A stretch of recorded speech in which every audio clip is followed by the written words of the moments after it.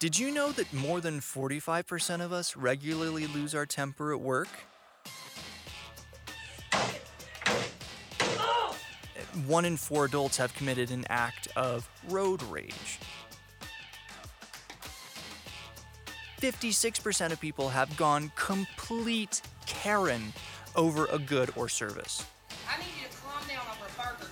And believe it or not, 1 in 5 people have cut ties with friends or loved ones over their angry behavior. What causes us to keep choosing anger over compassion? What do we do when road rage has always been the default? Is it even possible to quit the vicious cycle? It may seem hopeless, but Jesus has brought clarity. He shows us the truth so we can answer these questions once and for all. Believe it or not. Well, there was a young woman and her car stalled out in an intersection. She was in the left-hand turning lane, and there was plenty of room for cars behind her to navigate and get around her, but one particular driver just stayed right behind her vehicle, and rather than offering to assist her, he just kept laying on the horn again and again and again. Well, this made her more and more angry every time he laid on the horn, and she's trying everything she can. So she tries to start the car again, the car won't start. Other cars are passing by, but this one guy just keeps honking the horn. Well, finally, she's had absolutely enough. So she gets out of her car. She walks back to where that guy's at. He rolls down his window. He's a little bit startled. She looks at him and she says, I tell you what, why don't you get my car started and I'll sit back here and honk my horn. She's a little bit upset, wasn't she? She was a little bit mad. There was a lady that went on to a bus, and she was getting ready to pay her fare, and she had her baby in her arms. And the bus driver said, that is the ugliest baby I've ever seen. Now, that's rude right there, no matter if it's an ugly baby or not. That's just rude. You don't say that about, a child. And so the wife and the woman was just so shocked. She just couldn't believe that somebody would speak to her in that manner. She didn't even know what to say. Well, she walks back and she sits down in a huff, and the guy sitting next to her says, what seems to be the problem here? She says, I can't believe it, but that bus driver insulted me. And the man said, well, that's ridiculous. He's a public servant. He has no right to insult anybody. She said, you know what? You're absolutely right. I think I'll go up there and give him a piece of my mind. Man said, I think that's a good idea. Here, let me hold your walrus. That's funny right there. Have a sense of humor, would you? Let me tell you one more. Now, this one's not funny, okay? This one's much more serious. This actually happened. Years ago on I-5 in Seattle, Washington, there is a bridge called the Ship Canal Bridge. And this is one of the main thoroughfares, and it was shut down during rush hour. The reason it was shut down was because there was a 26-year-old woman who was clinging to her life. She was contemplating whether she was going to live or she was going to die. She had climbed over the side of the bridge, 160 foot straight down into the water below, and she was thinking that life wasn't worth living anymore. Well, you would think that people who found themselves in traffic, who found out about this woman and her suicidal tendencies, would pray for her. Or they would have compassion for her, or they'd extend kindness to her. But no, that's not what happened at all. Those people got angry, and rage became the moment of the day. People literally, listen to me, this is true, they literally pulled their cars off of the highway and got in an earshot of where that woman was clinging to life, and they begged her, they shouted at her to jump from that bridge. They said, you need to jump so we can get home. There was a local DJ who was fielding phone calls, and he was also making a petition for the woman to jump so the bridge could open up again. He even went so far as to put sound effects of objects falling into water over the air. Police, in the beginning, allowed one lane of traffic to go by, but eventually they shut the entire bridge down because as people were driving by, they were shouting at her to jump. And guess what? She did. James Emery White asked the question, what prompts people armed with cell phones and time, sitting still in traffic with the ability to assist, to respond with such anger and contempt? What leads a heart away from compassion and empathy toward callous indifference, even murderous rage? It's simple. People are dangerous and cruel, not can be, but are. That's the world we live in. A world that is harsh, a world that is critical, a world that is full of anger and pain and resentment, a world full of short tempers where kindness is rarely seen in anybody, especially when things don't go the way that we want them to go. Now, one of the reasons we love Jesus so much is because of his kindness, isn't it? We read passages of Scripture where Jesus finds people at the lowest moment of their life, and it would have been easy for Jesus to have slammed them. It would have been easy for Jesus to condemn them, but he never did. He always treated them with kindness. I think about that woman who was caught in the very act of adultery. Jesus is teaching one day when the Pharisees drag this woman naked into the room that he's teaching in. They throw her down onto the ground and they say, "We found this woman in the very act of adultery, and according to the law of Moses, such a woman needs to be stoned." That means you drag that poor girl outside the city gates, you throw her down in a pit, you take softball-sized rocks and boulders, and you beat her till she dies. For what she's done is so heinous and so wrong. My question of that passage of Scripture has always been, where's the guy? Where's the guy? This is a setup, you understand this, right? They've set this woman up. And she's done the wrong thing, there's no doubt. And they say what she's done is worthy of death. And they want to judge her and they want to condemn her. We love Jesus because he's the one who stood up for her. We love Jesus because he's the one who looked at those Pharisees and those teachers of religious law and says, "I tell you what, guys, if you've never sinned, you throw the first stone."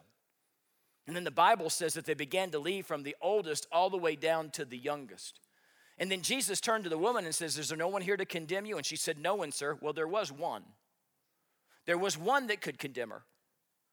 But Jesus said, "Neither do I condemn you. You go now and leave your life of sin." This is not what God wants for your life. It's his kindness, isn't it?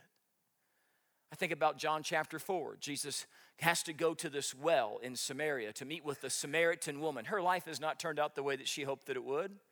I mean, my goodness, she's drawing water at 12 noon because she doesn't want to be around the people in the town because they make fun of her. They say evil things about her. She knows what she's done. She knows what she's become. But she's tired of the gossip. She's tired of the rumors. She's tired of the condemning stares. So Jesus is there at 12 noon. And he begins to have a conversation with her. And we find out in the conversation that this woman's been married 5 times and is currently living with a guy. Jesus could have slammed her. He could have judged her. He could have condemned her right there in the moment. But he has a conversation with her about living water and about a water that quenches the thirst that you have deep inside your soul. And she wants this water. And the woman is sarcastic. She's cynical. She kind of puts it on Jesus. And yet he responds again and again with kindness. And when they get done with that conversation, that woman runs to the town, to the people that she's been trying to avoid, and she says, "Come meet the man who knew everything about me and still cared about me, still loved me." One of the things we love about Jesus is how kind he was, how grace-giving he was, how loving that he was. So we're going to look at a passage of Scripture today where he does the exact same thing. This is in Luke chapter 5. Jesus encounters a man who has leprosy. This is what the Bible says, verse 12. While Jesus was in one of the towns, a man came along who was covered with leprosy. Now, Luke is a doctor. And so he's going to be very determined to give us detail about how bad this guy's condition is. This guy just doesn't have a little case of leprosy. He doesn't have a couple of bumps on his arms. This guy is covered in leprosy. That means he only has a few more days, maybe a few more weeks left to live. Now, let me explain to you what leprosy is, because this is not something that you want to Google. I'm going to tell you that right now. The images are gross. Here's how it would begin. You would wake up and you would feel fatigued, and your joints would ache a lot. And then you would start to see on your skin some patches and some nodules. And they would begin to grow over time, and they become lumps, and then they would ulcerate. And then they would break forth, and I'm told that the stench would be unbelievable as the pus would ooze out. And it would begin to take over large regions of your body, over your arms, your chest, your legs, even your face. The person generally, when at the later stages of leprosy, would see so deformed that you wouldn't even know who they once were. Now, the leprosy would eventually go into your mouth and down your throat. That's why most lepers, that they didn't have the ability to speak. They were hoarse at best. A lot of people had lost their vocal cords, their ability to speak, because of the ulceration of the leprosy in their throat. Eventually, the leprosy would enter into the brain, and the person would lose mental functioning, and they would die in a coma.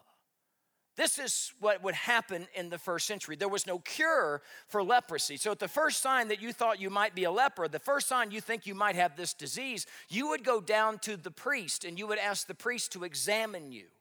And if the priest determined that, yes, in fact, you had leprosy, you were then banished from society. No longer could you even return back to your house, even to get some garments, to get some clothing. You were told immediately to leave town and go to the leper colony outside of town where you would stay until the moment that you died. Now, can you imagine this moment? You have a feeling that something's not right. You're concerned that it might be leprosy. You show yourself to the priest. He says, go to the leper colony. You have leprosy. You will never feel the warm embrace of your spouse ever again. You seen your kids grow up? That's not going to happen for you. You'll never be able to play catch with them again, never be able to go to one of their games again, never be in their life ever again.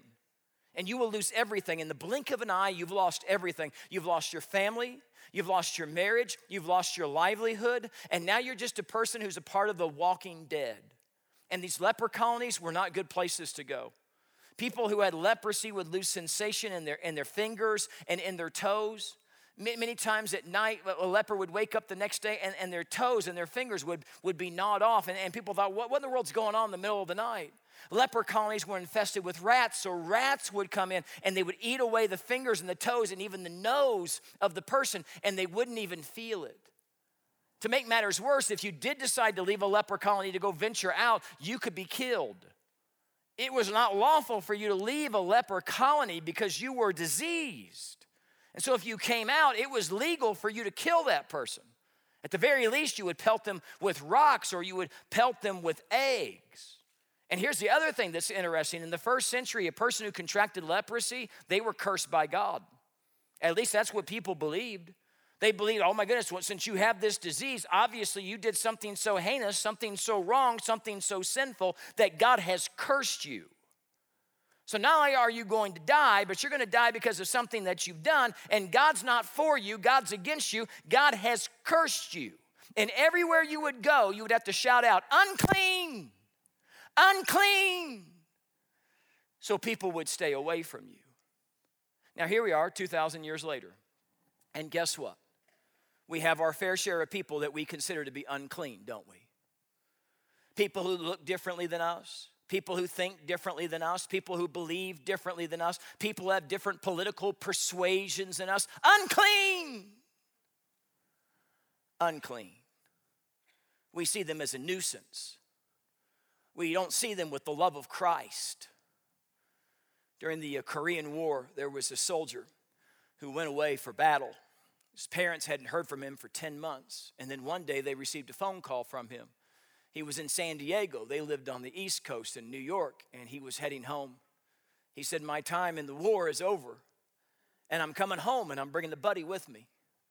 But my buddy's been shot up pretty bad. He lost an eye, he lost a leg, he lost an arm. And Mom, I want him to come, and I want him to live with us. And the mom said, oh, I'm so excited that you're coming home. And that buddy of yours must have been extremely brave. Yes, he can come live with us for a week or two. The son said, no, Mom, that's not what I'm saying. He's busted up really badly. He's going to need a support system. He's going to need a family to love him and care for him. I'm asking you, Mom, can he live with us for the rest of your life? And the mom said, honey, that's an awful lot to take. I tell you what, we'll do it for 6 months. And then I'm sure in 6 months, a family member, a relative, he'll be able to get on his own feet again. He'll be okay. He can live with us for 6 months. The son said, Mom, he only had one eye, one arm, one leg. I want him to live with us for the rest of our lives. And then the mom lost her patience. She said, do you realize the difficulty it would be in taking care of someone like this? What a drag this would be on the entire family. It would change every aspect of our life. And the care that would be necessary for a person in this kind of condition, it's more care than I want to give. It's more care than we can give. And with that, the son hung up the phone. The next day, the phone rang. Mom answered the phone. It was a police officer from San Diego. Previous night, her son, who was supposed to return home in just a few days, had committed suicide. They waited a week for the body to get to New York, and when they got to there, they had to identify the body. And when they pulled the sheet back, there was their son, who happened to be missing one eye, one arm, and one leg.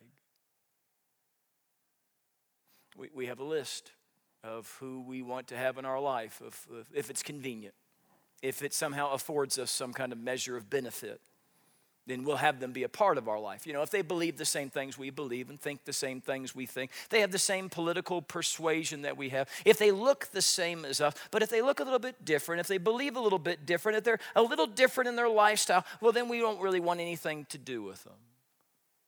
You know what's interesting? Is that Jesus was so kind and so compassionate to everyone. And one day he said, you'll know that you are my disciples by the way that you love one another. That what should be marked for a follower of Jesus Christ is that there should be such a distinction in how we handle ourselves, in how we love other people, how we treat other people, that a lost and dying world would find that to be absolutely unbelievable. We have a little saying around here: every single person you lock eyes with matters to God, and they should matter to you as well, right? Every single person we lock eyes with should matter to us, and because it matters to God. Well, I want you to see what happens here, because in the first century, rabbis were told not to have anything to do with people who had leprosy because they were unclean. I want you to see what Jesus did. When he, the leper, saw Jesus, he fell with his face to the ground and begged him, "Lord, if you're willing, you can make me clean." Now, here's what's interesting about this passage of Scripture. He doesn't doubt for a second, does he, that Jesus can do it. He's just not certain that Jesus wants to do it. Some of you are here today, and you feel like the outcast. In fact, you're a little bit shocked that you're in this room right now. In fact, you thought the walls were going to fall down when you entered in, right? And some of you are watching me from home. Some of you are watching me in a bar. Some of you are watching me in a gym. And you're just flipping through the channels or wherever place you were in that I just happened to be on, right? And you honestly believe that God's against you, that God doesn't love you, that God doesn't care about you. You know that God can help other people, that God can forgive other people, right? But what you've done so bad, I mean, my goodness, you've done so much damage. You have so many regrets, right? You've broken your heart. You've broken the heart of those you love. You've broken the heart of God. And you just believe in your heart and in your soul that you're just too far gone. You know God can fix it. You just don't think he really cares enough about you to want to fix it for you. Because you're too messed up. You're beyond the reach of God. I want you to hear something loud and clear. You're never so messed up that God can't clean you up.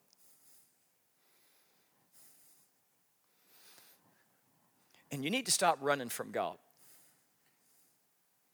Because you can't run that fast and you can't run that far. God's already ahead of you. And God's already pursuing you. And let me tell you something, friend. He's not pursuing you to slam you or to condemn you or rub your face in it. He's pursuing you because he loves you. And he's trying to save you from yourself. He wants to take that sin that's wreaked havoc in your life, that sin that keeps you up at night, that guilt and that pain that you carry with you everywhere you go, and he wants to throw it as far as the east is from the west. This leper's not so sure, man. He's like, hey, man, Jesus, I know you can do it, but I'm a leper. I'm an outcast.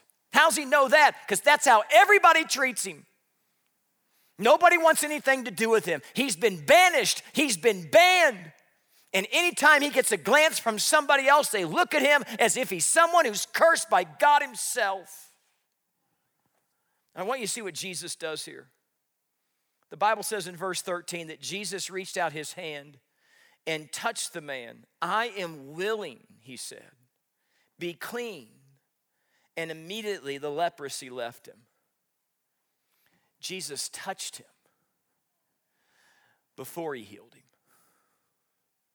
Here's my question. How long has it been since he's felt a human touch?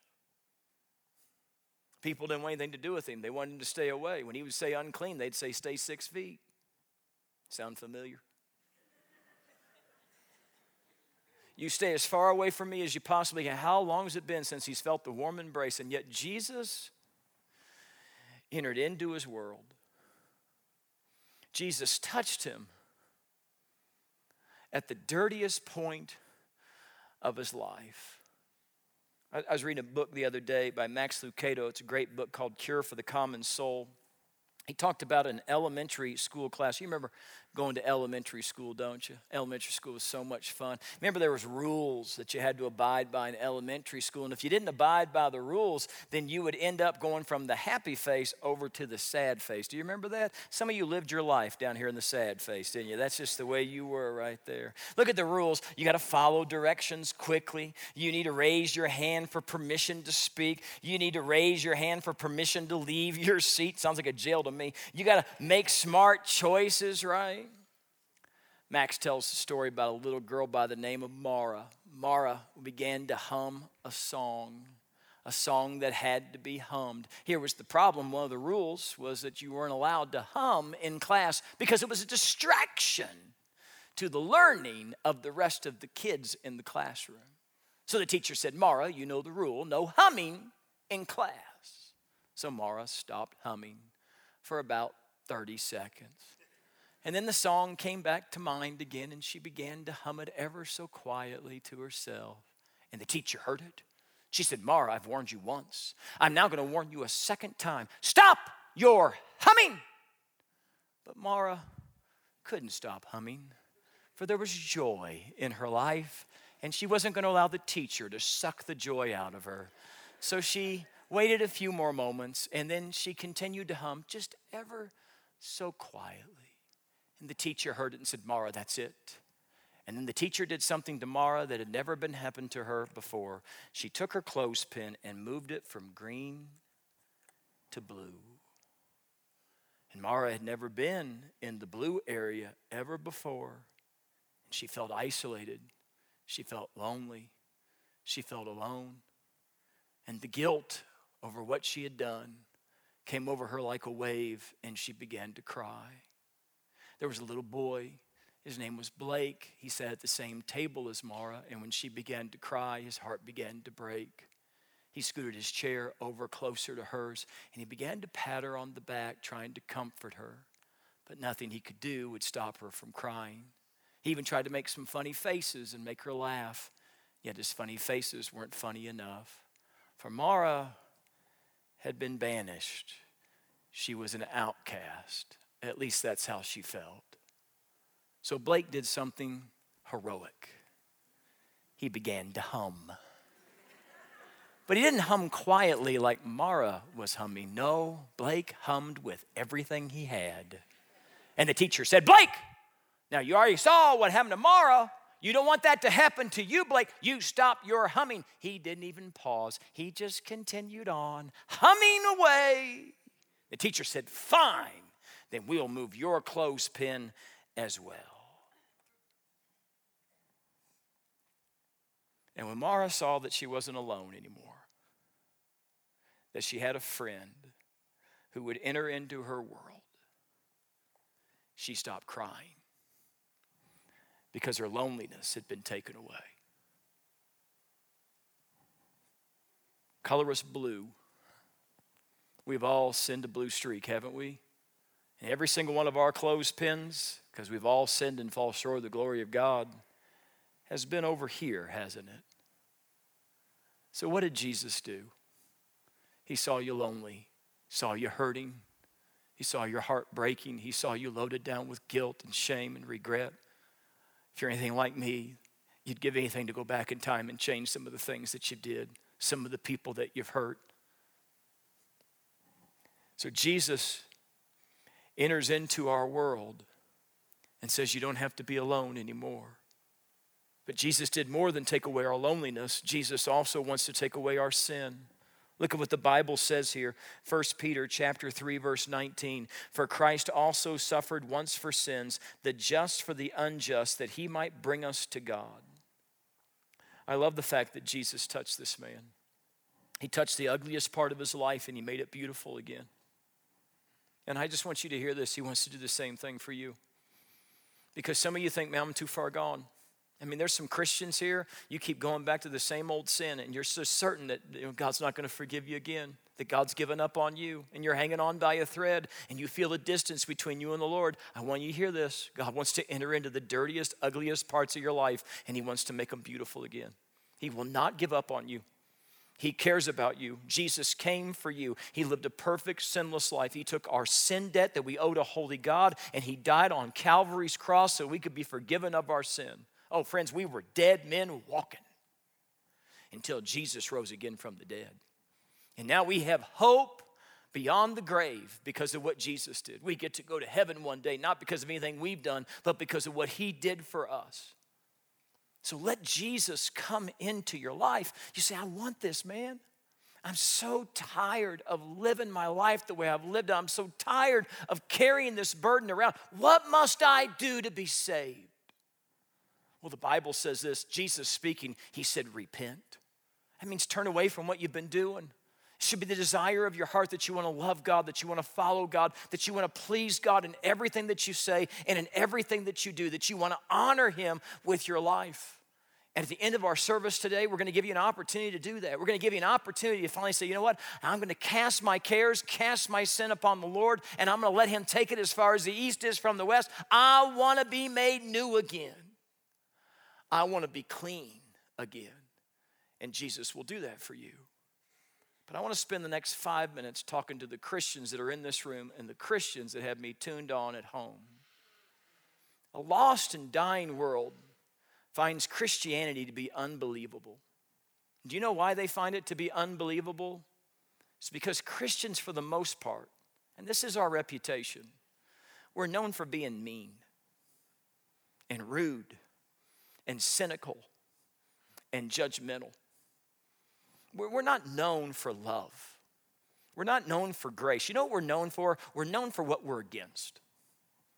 But you know what I would really love to have happen for all of us, if we can somehow turn the tide around in our city, is that we would not be known for what we're against, but we would be known for what we're for. And that people would know that we are for them, that we love them, that we can accept them because Jesus accepted us the way that we are, right? When we came to Jesus, he didn't ask us to clean ourselves up to get in a right relationship with him. He said, I'll do that cleaning up. Wouldn't it be something if we extended the same love and the same grace to other people that Jesus has extended to us? Wouldn't it be something if what came out of our mouth was kindness? So can I ask you a question?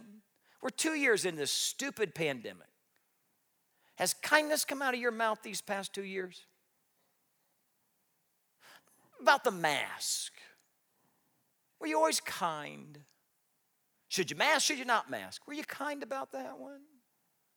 Vaccinated or not vaccinated? Were you kind during that? Trump. Biden. Were you kind? Or did you let the rage of the age get the best of you? And you ramped up and you told your 2 cents and you ripped it. And you didn't reflect Jesus at all. Look what the Bible says here in Ephesians chapter 4. It says, be kind and compassionate to one another. Forgive each other, just as in Christ God forgave you. Have we forgotten how kind and compassionate he's been to us? So how in the world can we justify not being kind and compassionate to somebody else? And we should be known as Christians as the greatest forgivers there ever is, because of all that we've been forgiven for, that we should be the fastest forgivers. And yet there are so many people who profess that they follow Jesus, but they're actually following resentment and anger. So unlike Christ. We should be marked by love. 1 Corinthians 13 says, if I speak in the tongues of men and of angels, but I have not love, I'm only a resounding gong or a clanging cymbal. If I have the gift of prophecy and can fathom all mysteries and all knowledge, and if I have faith that can move mountains but have not love, I'm nothing. If I give all I possess to the poor and surrender my body to the flames, but I have not love, I gain nothing. You ever thought about the cost of being unkind? Because when people around you know that you're a follower of Jesus and you're unkind to someone, you've just wounded them. You've taken a shot of their self-esteem from them. You've devalued someone. When we are rude and when we're harsh, the kindness of Christ begins to fade from view.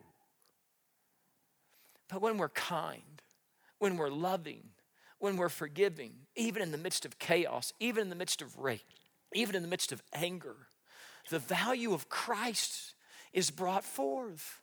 And what's our job as a Christian? Our job is to so lift up Jesus that this lost and unbelieving world would see the difference of our love and our kindness and our forgiveness, and they would say, I want to be like that. I want to be like Jesus. Lonnie Edwards is a PE teacher at the Hooper Alexander Elementary School in DeKalb County, Georgia.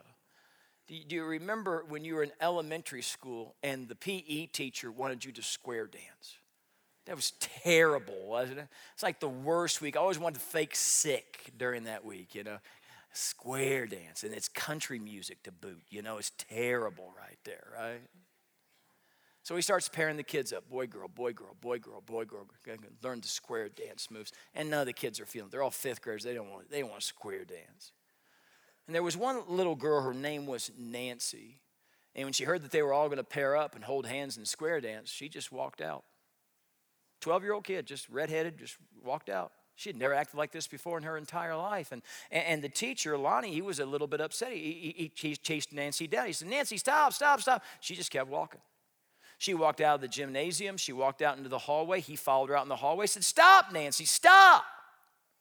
She finally stopped and she turned around. She had wrapped a towel around her hands. She turned around, she was weeping.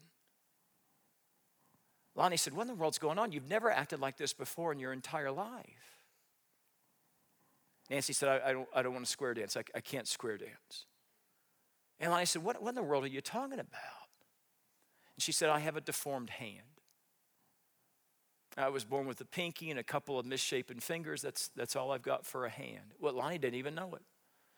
This little girl had been able to write and do all of her homework and never even made any mention that she had this issue in her life. And so none of the teachers even knew that she had a deformed hand, but the kids did. And you know how kids are. Anybody who looks a little different, acts a little different, boy, they're the target, aren't they? And they laughed at her. They made fun of her. Nobody wanted to touch her. She was worse than just having cooties, you understand. She wept in the hallway. And this is what Lonnie said to her. He said, Nancy, we can't do anything about this problem, but I can help you overcome it and become the best you can be. Now, I want you to hold your head up. From this moment on, you will no longer use this as a limitation. And slowly, Nancy began to loosen the towel that was covering up her hand. And together, she went back into the gymnasium. Well, 4 days goes by, you learn to do-si-do and do all the different square dance moves, and now it's time for the kids to square dance, and nobody wants anything to do with her. So the teacher square danced with her. And when the kids saw that he was okay holding her hand, other children were even eager to make Nancy a part of the group. Lonnie stayed in her life for the next few years, continued to encourage her, continued to be kind to her. She grew up and she moved on. They had a chance encounter one day. And Nancy saw her teacher and she said, you know, I can type 65 words a minute because of you. I play the piano because of you. I'm married. I have 4 kids. I have a great life. She looked at that teacher.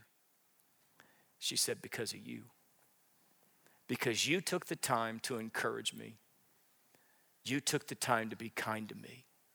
And it changed the whole trajectory of my life. And we live in such a harsh world. Such a mean, cruel world. But we can bring kindness to it. And let me tell you something, friends. There's lots of things in this life that you might regret. But being kind to someone else is not going to be one of those things. Now, some of you are here today, and you wonder about the kindness of the Lord. I mean, does he really want to enter into your world? Does he really care about you? Does he really love you? Can he really forgive you for everything you've done? Oh, friends, look to the cross of Jesus. He is spreading out his arms in love for you. He died for you. He rose again for you. And he wants to rid you of the shame. He wants to rid you of the guilt. He wants to give you a brand new lease on life. And it's just a prayer away. And I pray that today would be the day where you'd have a conversation with one of our counselors about having a real relationship with a real God who really does love you. Let's pray. Dear Heavenly Father, help us to be kind. Help us to love others the way that you've loved us. God, may we be known for our love, for our forgiveness, and for our kindness in the midst of a world that's gone absolutely nuts. May we be the peace in the midst of the storm. Lord, for friends who can hear my words right now and they're struggling, they have made so many mistakes. They have sinned so greatly against you, and they're just certain that you don't care about them. God, I pray in this moment that you would let them know through the power of your Holy Spirit how much you do. And that today would be the day when they finally say, I need Jesus in my life. May your kindness and your grace win them over. I ask this in Jesus' name. Amen.